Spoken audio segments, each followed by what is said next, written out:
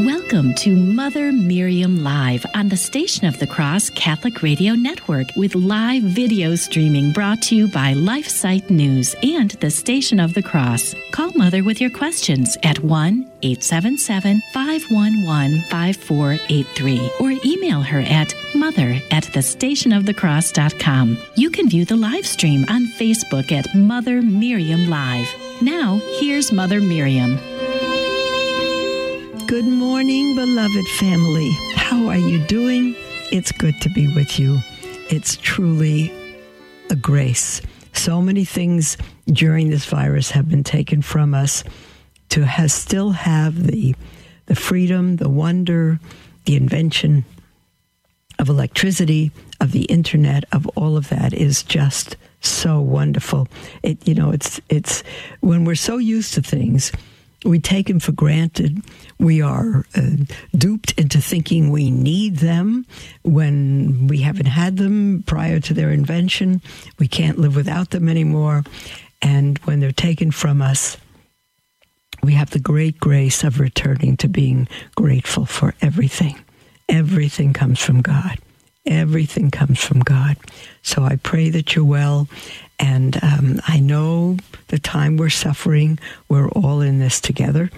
But if some of you listening have contracted the virus or have family members, I know some people who have also, and we're fine here at the Daughters of Mary, Mother of Israel's Hope. And we pray for all of you every day, by the way, and for those of you who are ill. Do you know what I thought? Rather than talking about the virus and the world situation and even the situation in the church and all of that, we need to set our minds on the things above, not those on the earth. And it's time, children are home now. It's time to start homeschooling. That's a great controversy. And our next newsletter, I've been promising an Easter newsletter. It's almost finished, but anyone listening, we haven't sent it out yet, so you haven't missed it.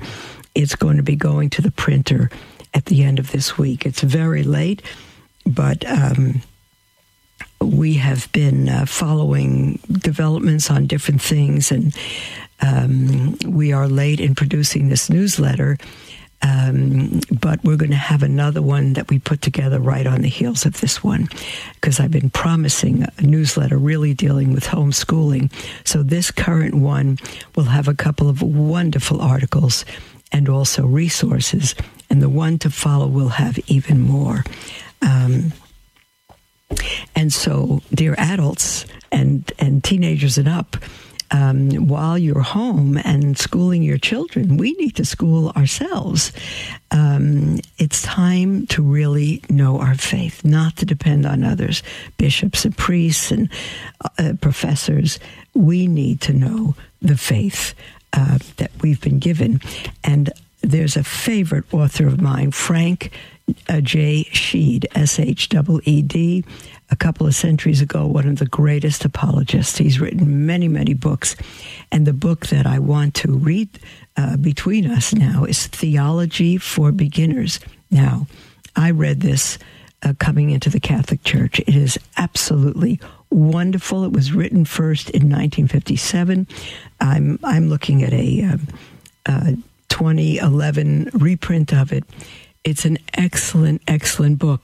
Theology for Beginners. Some of you, that may turn off your desire to even hear it because it says theology. You said, what do I know? I'm not studying theology. I have a family to raise and all of that. Don't do that. Theology is just the study of God. And you have a vocation to transmit the understanding of God to your children.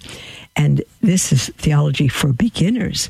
And others of you are going to say, well, forget that one. I'm not a beginner. This is not for me. I'm more advanced. Wait until you read this first. Wait until we get into it some. But you know why? Because some years ago, let's see now, this is 2020. I would say it was in 2009 or 2011, I forget. I wrote a study when I was on staff with Catholic Answers on the Gospel of Luke. And it turned out to be a 300-page workbook and a 39-lesson series from EWTN, and it went through 20 books to write it in lots of hours. And there was one particular book that a dear friend, Steve Ray, many of you know him, he knew I was doing a study of Luke, and he found this book, and he sent it to me. Used bookstore, out of print, and he sent it to me, and it became my favorite book. It was the deepest study that I had, and at the end of the study, when the Gospel of Luke was finished, I happened to read the inside cover pages on the printing date and all that, and I learned that it had been published in 1908 for high schoolers. Unbelievable. You have college theology graduates today that wouldn't have known what was in that book. For high schoolers, I was floored because I found that book fabulous and a challenge. And it had a bonus section, which was just a real gift. I said, this is fantastic. And then I realized it was for high schools. My goodness. So if you think you're a beginner, we're going to be beginners the rest of our life. We'll never know all there is to know. But I would say, stay around. We're going to be reading from this and learning the faith together. And we'll go through it every day, and unless we have an exception of any kind. And then after the half-hour break, we'll take your calls and text and emails as always. I'll give you the toll-free number ahead of time so you can call in or just have it ready for you. It's toll-free, 1-877-511-5483. And the email is mother@thestationofthecross.com. Let me begin. And Frank Sheed begins by asking a question. Why study theology? Why? And that's philosophy. Why do we do what we do? That's philosophy. This is the study of theology. But why? Why do we study philosophy? And he says this, a couple of years ago, I visited a town where I was to lecture.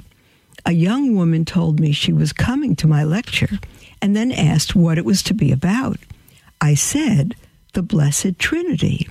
She said, oh. And then after a distinct pause, well, in other words, if her bishop wanted her to listen to a lecture on the Blessed Trinity, she would listen to it. She hoped, doubtless, that she would do even harder things if our bishop called for them. The one thing that emerged most definitely was that she expected no joy. I can't. Oh, dear. Oh, dear. With me, the study of theology, especially for beginners, written in a way I could understand it, it is a treasure to me. I get all excited. I'm just going to know God better, and I love it. And she thought it was without joy. Poor, poor soul. And in that, she represented any number of millions of her fellow Catholics. As a body, we hope to go to heaven, which means spending eternity with the Blessed Trinity. And we expect the experience to be wholly blissful. But in the prospect of spending an hour with the Blessed Trinity here below, there is no anticipation of bliss. You know, my summary on that one? Oy vey. Oy vey. Okay. The incident took me, Frank Sheed writes, the incident took me back 30 years. I was a boy, and I had remarked to a theologian how sad it was that a layman could not get a course in theology. He said, but why should you study theology? You're not obliged to. In my new excitement over dogma, I was quite incapable of giving any lucid answer to his question why. I mumbled something to the effect that the truth would make me free, and I wanted to be free. I shall try now to answer that question of 30 years back. In a way, he says, I'm still hampered now, as I was then, by a feeling of the strangeness of having to make a case for anything so exciting and so joy-giving. But the joy and excitement of theological knowledge is like the joy and excitement of any other love. It cannot be explained to one who has not experienced it. It need not be explained to one who has. I shall keep, therefore, to the plainest of reasons. Truth is food, and truth is light. Not on bread alone doth man live, said Christ our Lord, quoting Deuteronomy to the devil. Everybody knows the phrase, and most people tend to complete it according to their own fancy of what is most important to the hungry soul of man. Oh, there's the music for our first break, beloved. So we will take our break and we will come back and we will continue reading this until the next break, when we'll take your texts, your calls, your emails. I hope this is good. You know, I never read a book without reading the introduction and the foreword and the preface and all of that. You miss so much when you miss all that. You miss the whole flavor and context of the book. It's very important to me. So God bless you. Don't go away. We'll be right back after the break.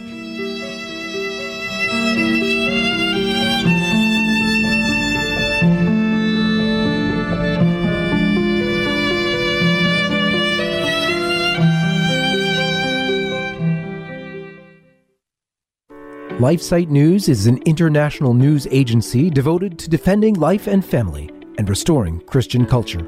We aim to educate and activate our readers with the information they need to fight the most crucial battles of our day, in their churches, workplaces, and families. Our motto is Caritas in Veritate, love in truth. We firmly believe that promoting the truth is an act of love, however hard it is to hear.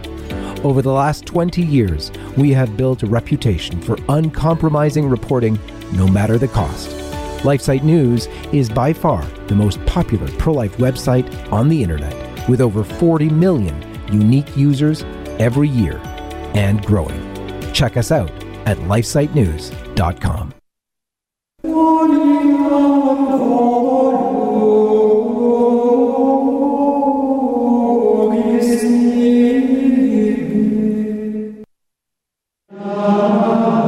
Join us here on the Station of the Cross for the Liturgy of the Hours at 5 a.m., 3 p.m., and 9:30 p.m. Eastern, with the Office of Readings read at 3 o'clock. In the Gospel of St. Matthew, chapter 18, verse 20, Jesus tells us, "Where 2 or 3 are gathered together in my name, there am I, in the midst of them." The Liturgy of the Hours is also known as the Divine Office and is the daily prayer of the Church. So you know you'll be uniting your prayer with priests, religious, and laity throughout the world. It's comprised of small reflections, readings from sacred scripture, and writings from saints and theologians. To learn more about the Liturgy of the Hours, visit thestationofthecross.com. That's thestationofthecross.com. Pray with us each day at 5 a.m., 3 p.m., and 9:30 p.m. Eastern, right here on the Station of the Cross Catholic Radio Network.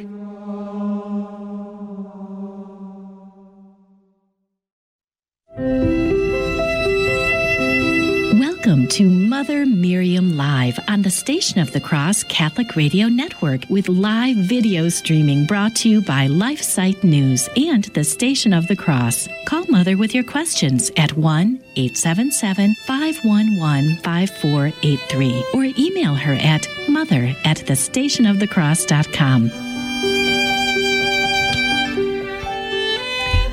Welcome back to Mother Miriam Live, beloved. We are right at the very beginning of Frank Sheed's book, Theology for Beginners.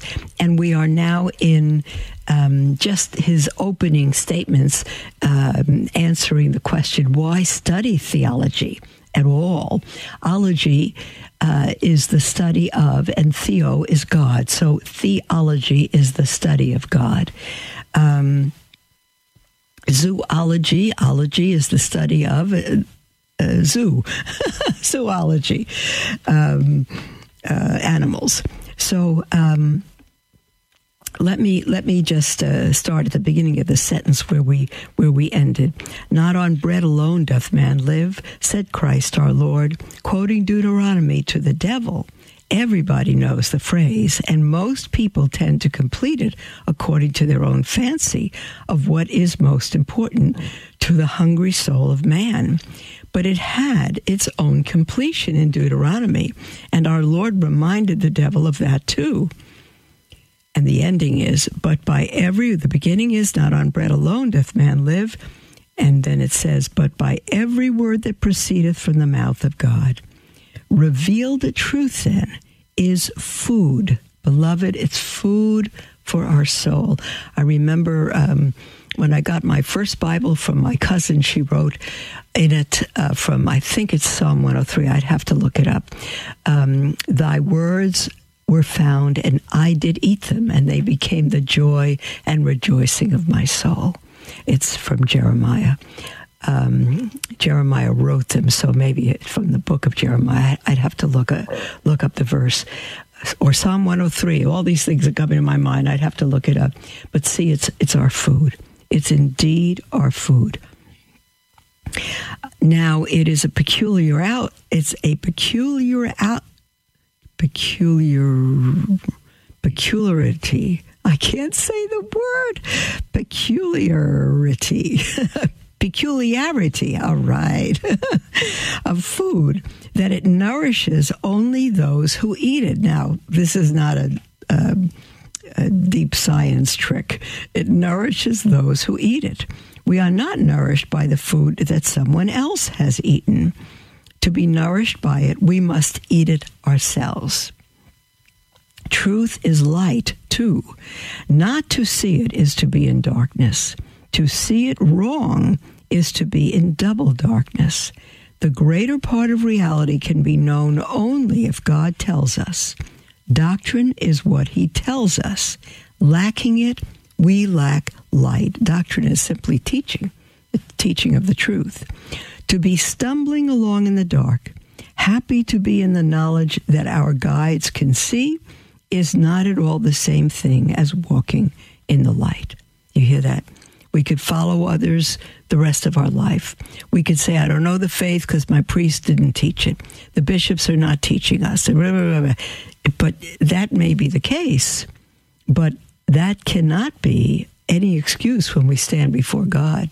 He gave us ears to hear and eyes to see, and we've learned to read, and our faith needs to be more important than anything else on earth. And so we need to learn our faith. We need to read the scriptures. We need to read the catechism and the encyclicals of the church fathers and all of that. It is immeasurably better than stumbling through the dark with blind guides, but it is poverty all the same. Poverty to not know your faith. And what happens if you follow men or women in their teachings and they're wrong? There are so many cults through history, and people have been destroyed by them. It will be said that no Catholic can go wholly unnourished, for there is the Eucharist, or wholly in the dark, because of the truths that the Church does manage to get through to the least interested of her children. As to the Eucharist, this is most gloriously true, though even there a man will be helped by going as far into the doctrine as the Church can take him, that he may know better by what food his soul lives. But as to the truths, I'm not at all so sure, says Frank Sheed. Some monstrous shapes flit about the Catholic mind. He says, I remember an educated Catholic who was asked how God could be in three persons and answered, quote, God is omnipotent and can be in as many persons as he likes. Can you imagine that? Omnipotent is all powers. So he can be all powerful. He can do what he wants, be as many persons as he wants. That was one answer. And another, who having broken his fast and wishing to go to communion, thought it would be all right, provided he went to confession first. And having kept no record, I cannot tell the number of times I have heard the phrase, the poor Holy Ghost, he is so neglected. That is, he does not get much of our attention and must make out as best he can with the company of the fathers, of the Father and the Son. Let us not labor this. A Catholic, thank God, never can be wholly unnourished or wholly in the dark, but he may be living an undernourished life in the half-dark, and that is a pity. And beloved, now during the coronavirus, where most people are not able to have the Eucharist, not able to get to Mass, and many are still denied confession, now we don't have that. And if we're ignorant of our faith, what do we have? We don't. It's awful. Let me continue here. Just a few minutes more until the break, and then we'll take your calls. Frank Sheet says, I cannot say how often I have been told that some old Irishman saying his rosary is holier than I am. With all my study, I dare say he is. For his own sake, I hope he is. But if the only evidence is that he knows less theology than I, then it is evidence that would convince neither him nor me. It would not convince him, because all those rosary-loving, tabernacle-loving old Irishmen I have known, and my own ancestry is rich with them, were avid for more knowledge of the faith. It does not convince me, because while it is obvious that an ignorant man can be virtuous, it is equally obvious that ignorance is not a virtue. Men have been martyred who could not have stated a doctrine of the Church correctly, and martyrdom is the supreme proof of love. Yet with more knowledge of God, they would have loved him more still. Knowledge serves love.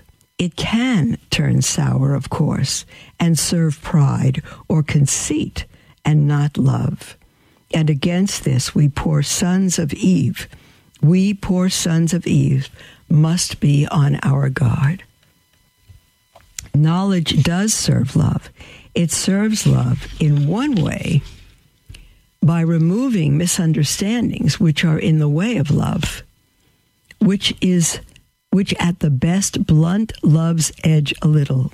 For example, the fact of hell can raise a doubt of God's love in a man who has not had his mind enriched with what the Church can teach, him, so that he is driven piously to avert his gaze from some truth about God in order to keep his love undimmed.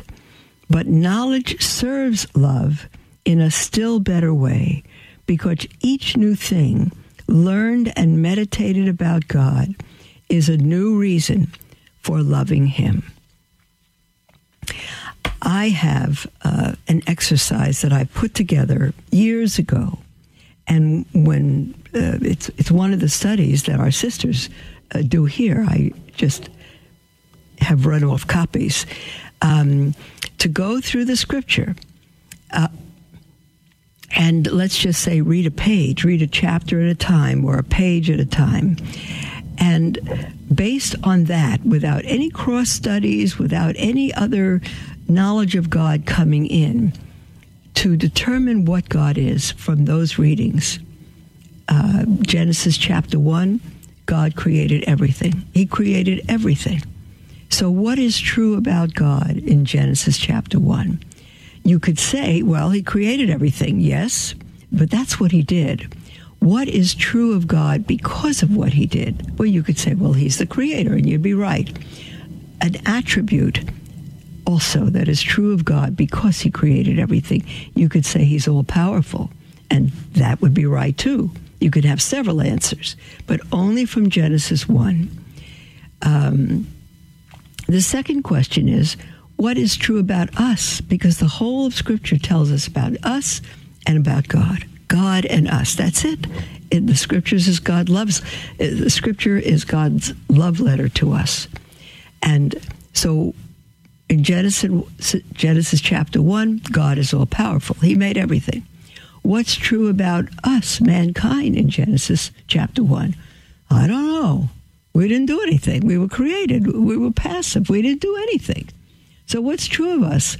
In the negative, we're not all powerful. We could do it that way. God is all powerful and we are not. So then what does that have to do? That's the third point. What does that have to do with my life today? Well, I could say, well, if God's all powerful and I'm not, maybe he could handle the problem I'm having. And then end with a prayer, writing down a prayer. Lord, you're all powerful. I am not. I ask you to help me to, especially during this coronavirus, to help the children to know their faith, to learn it, to encourage them in it, to even learn how to help them in their schoolwork. See, it's a wonderful study. And by the end of the Scripture, you go through Scripture like that, from Genesis to Revelation, you will know who God is. You will know the story of creation. You will know what God has done through Old Testament and New. But you will know who he is. You'll know the kind of God we serve. And you won't accuse him of not hearing your prayers. You won't accuse him of being absent. You won't accuse him of all the things we accuse him of when things don't go as we wish. You'll know the perfect, loving God that he is, that he's always on time, that his ways are absolutely and always perfect. And you could say, well, what about this and this? You won't say it anymore if you read the whole Bible through with that plan. Number one, what's true about God? Number two, what's true about us in that passage? Thirdly, what is that? What's true of God in me have to do with my life today? And fourth, write down a prayer related to those attributes to ask God's help for you this day, or to turn your life over to him. It's a wonderful thing. You will get to know the Scriptures. You won't just go through the Scriptures, but they'll go through you, and you'll get to know who God is.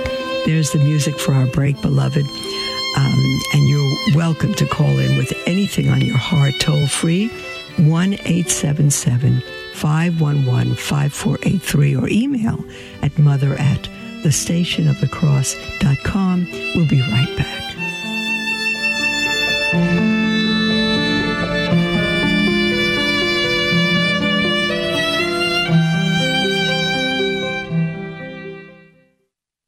We stand at a crossroads in history. We can stand up for life, family, and a Christian culture, or we can stand idly by while the fabric of society becomes fundamentally anti-life, anti-family, and anti-Christian, slowly leading to its own demise. LifeSite News is the leading defender of life, family, and Christian culture. Through our news reporting, we seek to educate readers with information and zeal they need to fight the most crucial battles of our day. And we need your help to continue that mission. You can support LifeSite News by following our social media pages on Facebook, Twitter, and Instagram. Another way to support LifeSite is to prayerfully consider becoming a Sustain Life monthly donor to help us continue to save lives in the culture. To donate, visit give.lifesitenews.com/sustain life.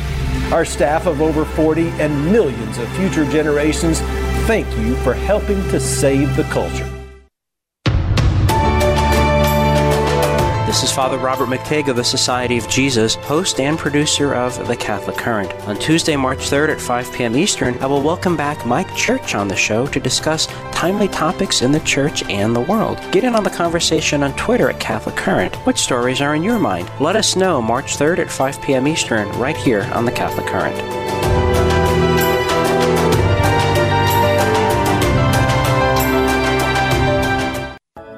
Are you ready for full contact Catholicism? This is Jesse Romero from the Terry and Jesse Show. Each weekday we're talking about the things that matter to Catholics: spiritual warfare, Marian devotion, tradition, and staying strong in your faith in this culture of death. I hope you'll join us. Give us a call during the show at 888-526-2151. It's the Terry and Jesse Show, 2 p.m. Eastern, 11 a.m. Pacific, heard around the world on the iCatholic Radio app. Welcome to Mother Miriam Live on the Station of the Cross Catholic Radio Network with live video streaming brought to you by LifeSite News and the Station of the Cross. Call Mother with your questions at 1-877-511-5483 or email her at mother@thestationofthecross.com. Welcome back, beloved, and we are here now for the whole half hour. It's ours to answer your questions, your emails, your texts, all of that. So write in, call in with anything on your heart. Our lines are wide open, 1-877-511-5483, or email at mother@thestationofthecross.com. We have an email from David, and David says, "Dear Mother Miriam, I'm a 26-year-old Catholic man, soon to be married to a former Episcopalian convert to Catholicism next year. We plan to be married at our local FSSP parish," that is the Fraternity of St. Peter, Fraternity of St. Peter, I forget, that's just one S, there's another S in there. Okay, I'll have to look it up in the next break. FSSP, that's where we go also, FSSP Parish, which is a Latin Mass parish. Let's see now. We plan to be married at our local FSSP parish while, which celebrates the traditional Latin Mass wedding rites next summer. Most of my family, especially my parents, grew up in what's called the Novus Ordo Mass and have fallen into apostasy. I want to be a witness to the faith for my family, even though I do struggle with certain sins which some members of my family are quick to point out at me. Since the family is often referred to as the domestic church, how can I help evangelize my immediate family so as to lead them back to faith? I'm really the only one who regularly attends Mass on Sundays and tries to keep the traditions and practices of the Catholic faith, whereas most of my family do not. Thank you, Mother, and may God bless you. Sincerely, David. Well, David, I don't know your relationship with your family, how far you live from them, what your communication with them. Normally, the best way you can evangelize a family, which is the hardest to do, your own family, is simply to live your faith without compromise, in love, to always speak the truth or live the truth in love. In love, so people don't feel judged or criticized, or if they feel judged, let it be God who judges them and not our words or behavior.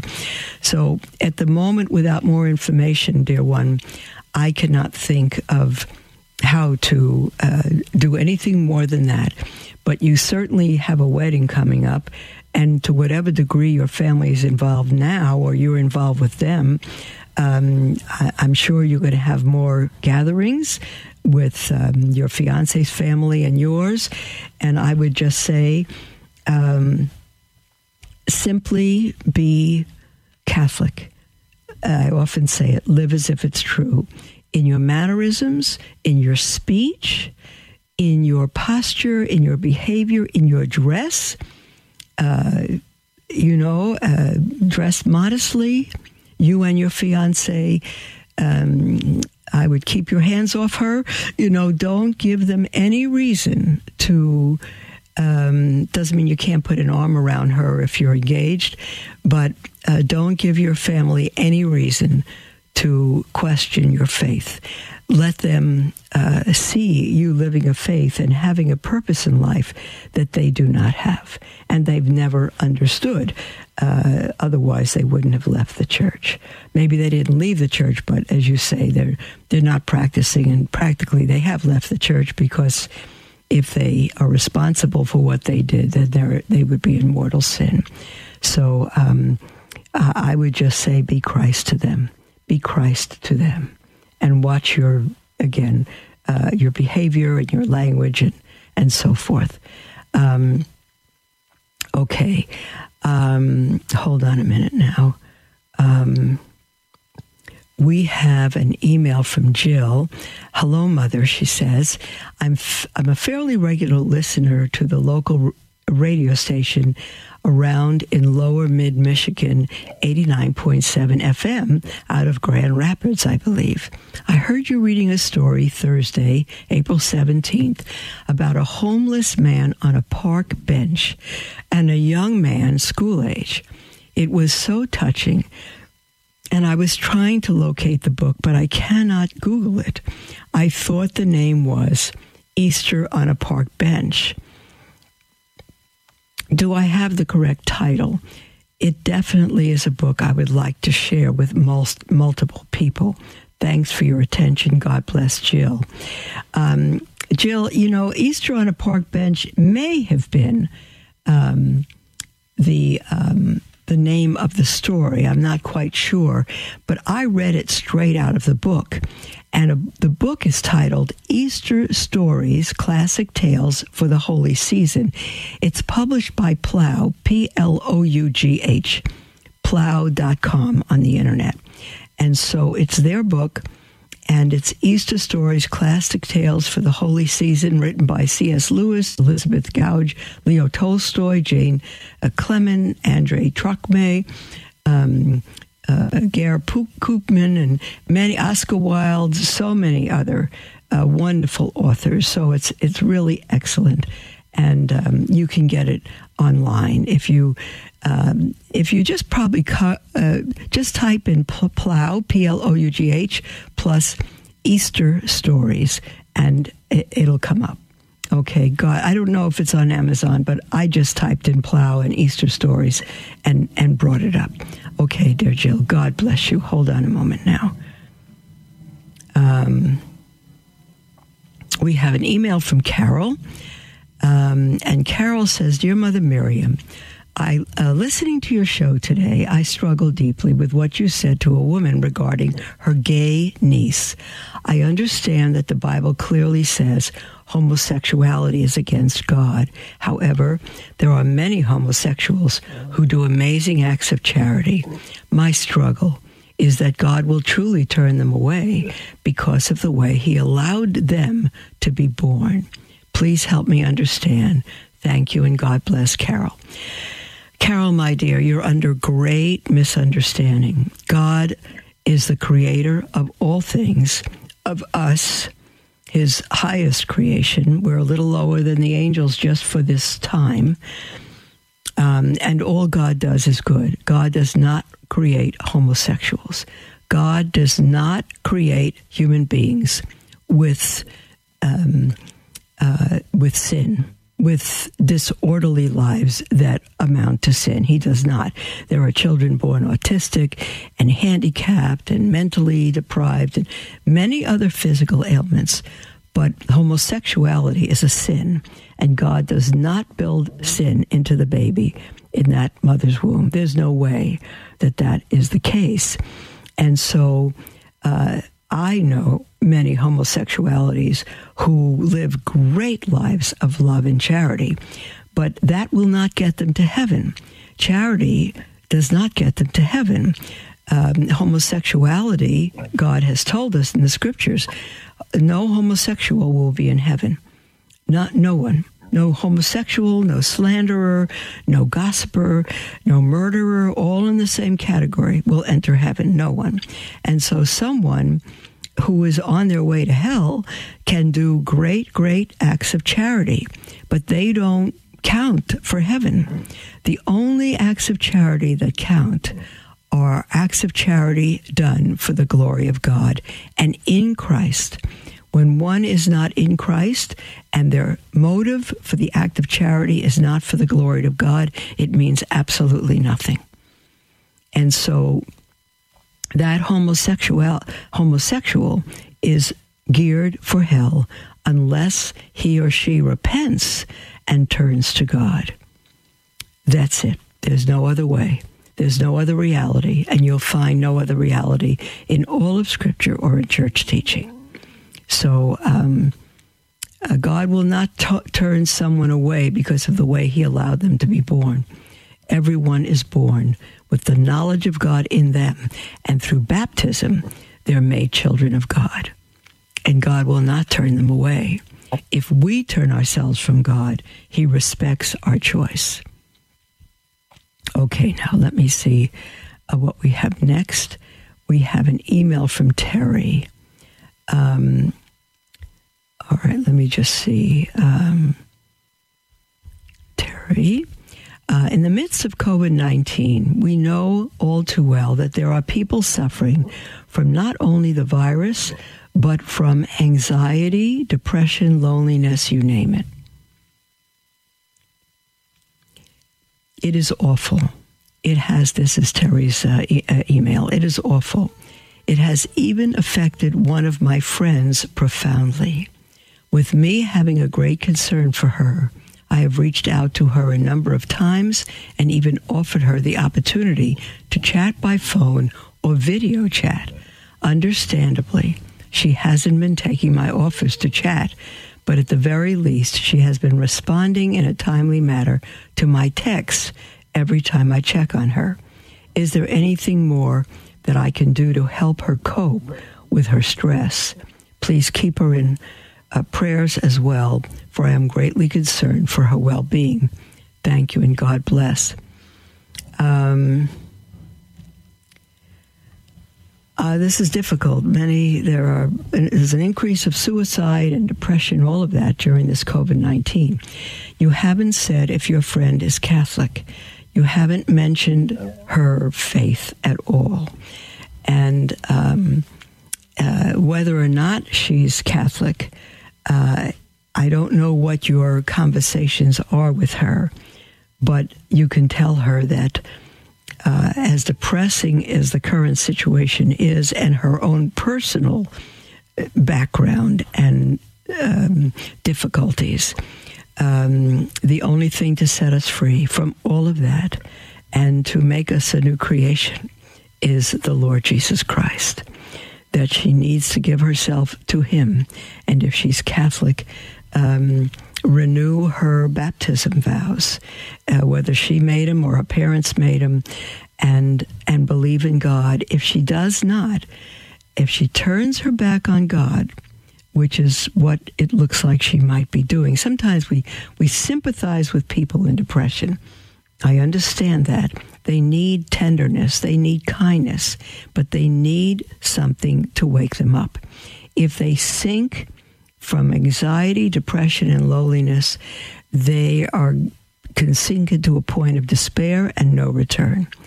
And I would throw cold water on her by saying, your friend, you know, I love you. I understand your point, not completely, but you know, I pray for you. I'm so, I hurt with you for the state you're in. But if you allow yourself to sink into hopelessness and despair, you will be committing mortal sin. And she may say, where's the sympathy of God? Where's all that? Well, his sympathy is there. When someone's drowning, sometimes you have to knock them over the head to save their life and get them out of the water. And you need to tell her that's what you're doing. You need to wake her up. You need to splash cold water in her face, that she realizes that she is allowing herself to sink into despair and will have no opportunity to turn to God. All of eternity is before us. Forgiveness, hope, love, everything. It doesn't depend on us. It depends on Christ, but it depends on our turning to him. And God will give us every single grace to do that. He's a merciful God. Okay, Terry, I hope in some way that helps. Maybe also, in addition to texting, you can use FaceTime so that you could see each other. I don't know if that'll help or not. There's the music for our break. We'll be back one more time, and you're welcome at this point to call in toll-free. It is 1-877-511-5483 or email at mother@thestationofthecross.com. We'll be right back, beloved.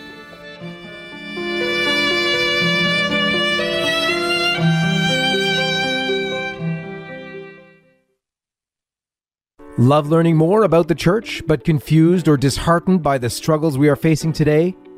Follow LifeSite News Catholic on Facebook, Twitter, or sign up for LifeSite Catholic emails and stay up to date on the constant stream of news about the Catholic Church. Our church is in a time of crisis, and we as laity have a responsibility and a duty to educate ourselves and stay true to the faith. LifeSite News Catholic is dedicated to keeping the laity informed and educated. To follow us, go to Facebook or Twitter and search LifeSite News Catholic. As Mother Miriam always says, we must live as if it were true. Dominus et vobiscum, et cum Spiritum, benedictus Dominum.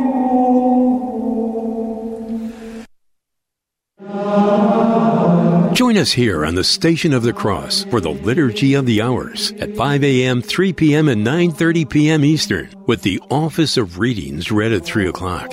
In the Gospel of St. Matthew, chapter 18, verse 20, Jesus tells us, "Where 2 or 3 are gathered together in my name, there am I, in the midst of them." The Liturgy of the Hours is also known as the Divine Office and is the daily prayer of the Church. So you know you'll be uniting your prayer with priests, religious, and laity throughout the world. It's comprised of small reflections, readings from sacred scripture, and writings from saints and theologians. To learn more about the Liturgy of the Hours, visit thestationofthecross.com. That's thestationofthecross.com. Pray with us each day at 5 a.m., 3 p.m., and 9:30 p.m. Eastern, right here on the Station of the Cross Catholic Radio Network.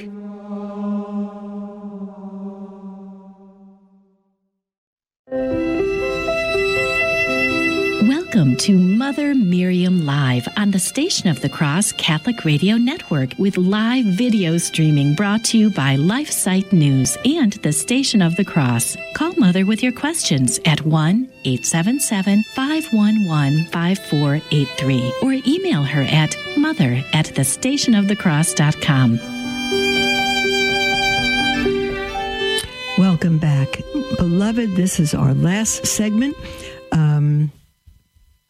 Okay, now let me just see. The last segment, today we've got lines wide open, and the toll-free number, sorry, I've been distracted here. The toll-free number is 1-877-511-5483.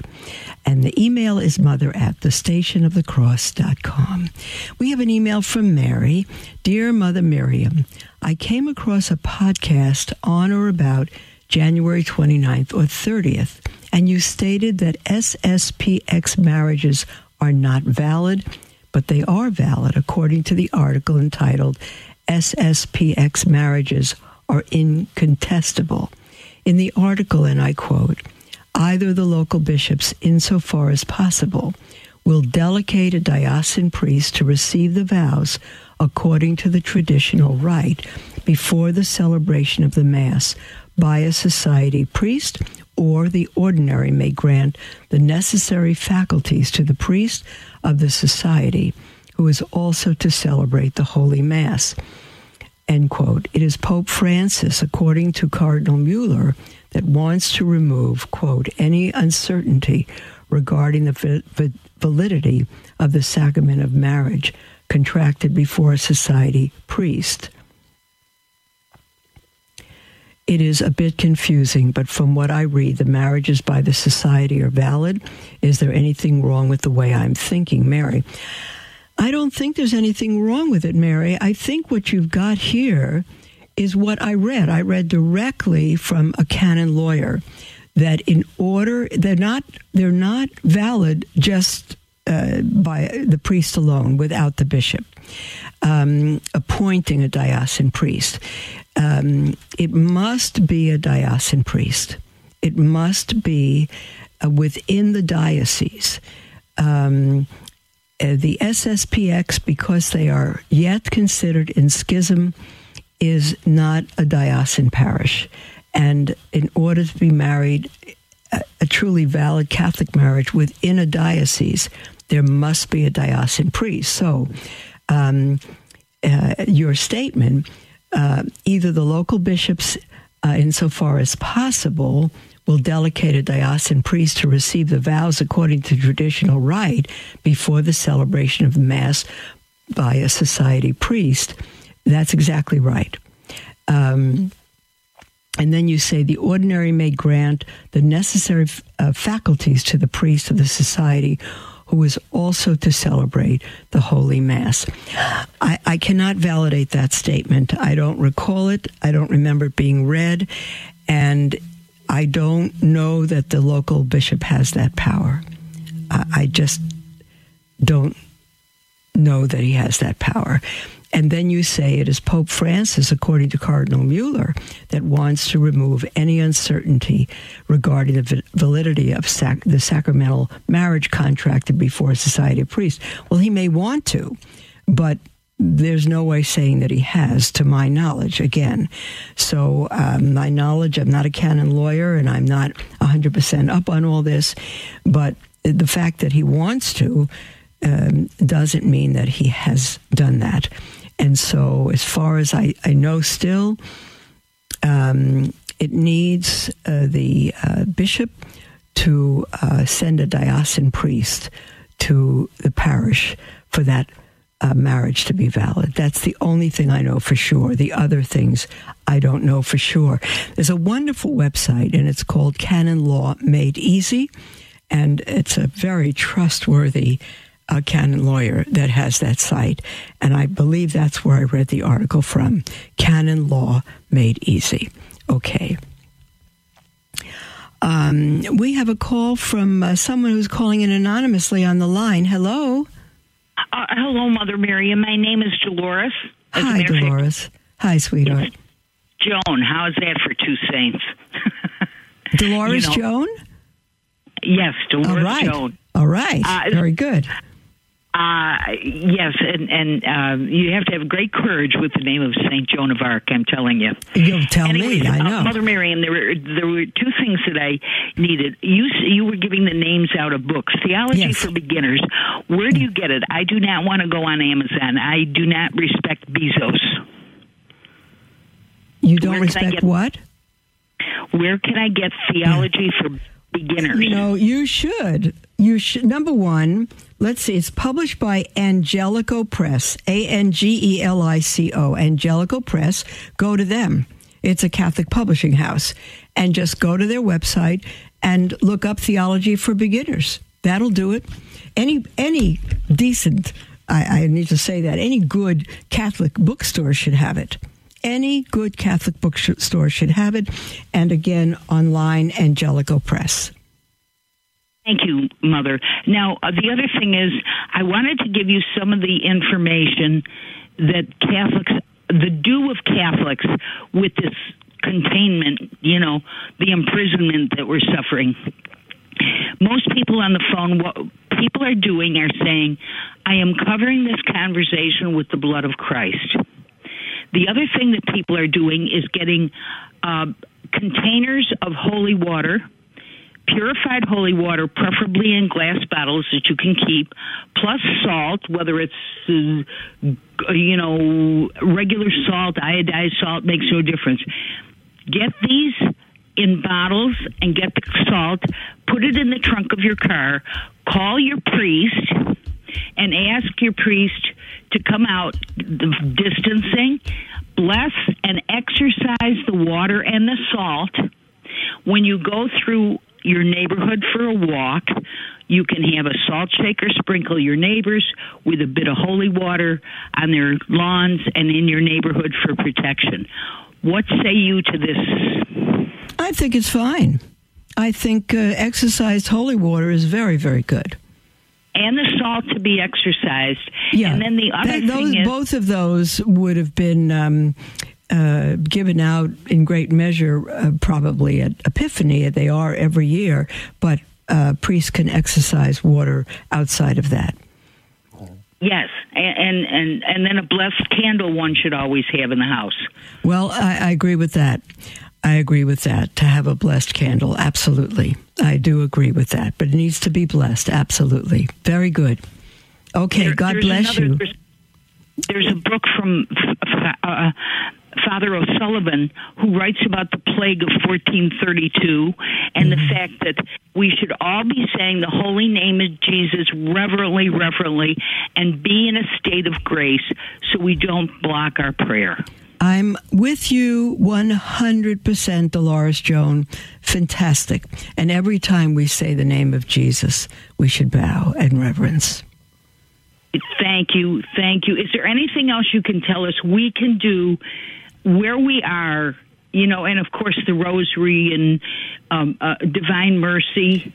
Yes, and we need to make sacrifices. That's what we need to do. We need to live. Recently, you can go to it, everybody can, to Taylor Marshall, the Taylor Marshall Show, and it was a program on living as a traditional Catholic. And the main point that Taylor and his guest made is that to live as a traditional Catholic, in other words, to live as a Catholic, period, it's a life of sacrifice. We should always build sacrifice for others into our day, to every meal we have. In one meal, we don't put cream in our coffee. Another meal, we don't sprinkle salt on our eggs. Another meal, we take less of the thing we love most. Whatever it is, that nobody will know, but it not only gives us control over the flesh, but our life should be one of ongoing sacrifice. Every single Friday, no meat. That's the end of it. Abstinence completely. And if for some reason we have to have meat, don't forfeit a Friday sacrifice. We need to live as priests of God. We are priests, prophets, and kings in our lay life. And we need to live that way. God bless you all. We'll speak with you tomorrow.